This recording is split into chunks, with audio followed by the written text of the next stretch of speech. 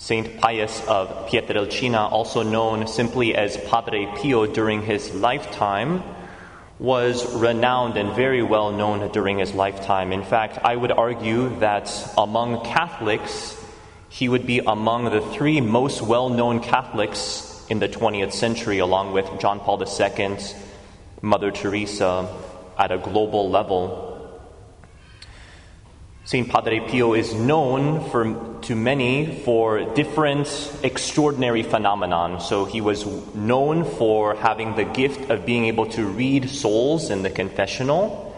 There's well-documented instances where he bilocated, right? So being able to be present at two places at one time. He also bore the visible stigmata, which, by the way, isn't what makes him a saint, because on a side note, St. Paul of the Cross tells us that if 100 people have the stigmata, one of them might be authentic, meaning it's not a given, and in fact, in many instances, those who bear the stigmata, it is not of divine origin, because the enemy is capable of giving this apparent phenomenon. So what makes St. Padre Pio so great is what makes any saint great. It is his deep union with Father, Son, and Holy Spirit. He did, in fact, bear the authentic stigmata for 50 years. He lived from 1887 to 1968. And on one of his birthday occasions later in life, right, they would say that it would literally be excruciating 24/7 for him every single time he took a step. It was just absolutely excruciating because he bore all 5 wounds of Christ in imitation of Christ. And one of the times, someone on his birthday wished him, said, "Padre Pio, I wish you could live another 50 years. And without missing a beat, he looked at him and he said, "What have I done to you?" Meaning, this person offered that as a well wish, but it was truly excruciating, the type of life that he was bearing, and he could barely endure it, but he did it out of love for the Lord.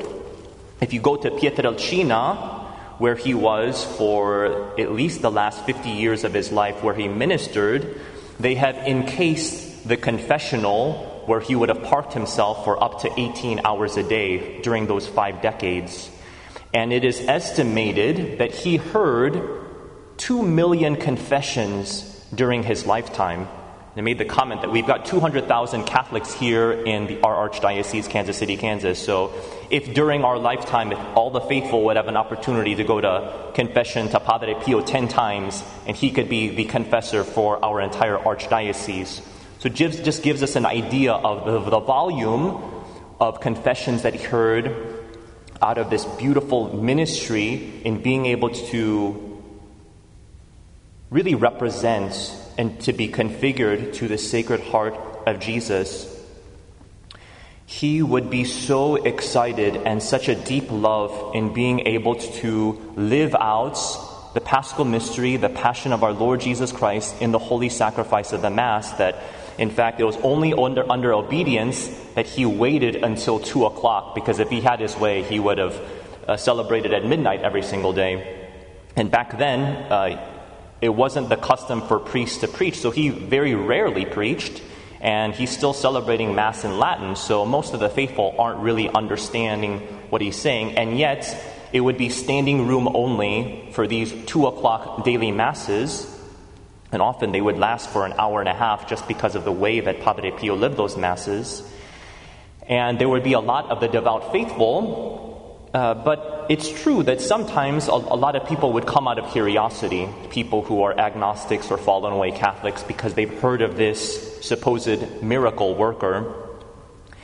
And the way that he lived out the holy sacrifice of the Mass, even if someone who came didn't believe in the real presence of Jesus in the Eucharist, I think they would have to admit one thing, that Padre Pio definitely believes that that's Jesus. And that's the way he lives the holy sacrifice of the Mass. And it would move people to such deep conversion, because we see in a multiplicity of ways today where the lack of reverence and the lack of belief in the Eucharist, or behaviors that seem to undermine other people's belief in the Eucharist.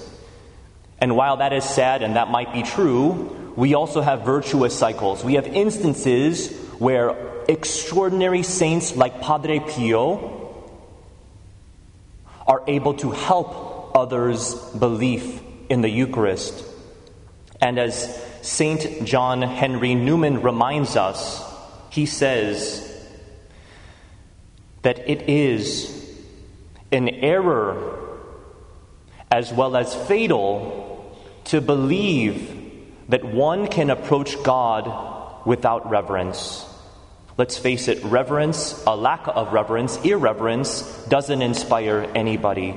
And thanks be to God, we have the example of the saints who point us to the way of true and right worship of Father, Son, and Holy Spirit.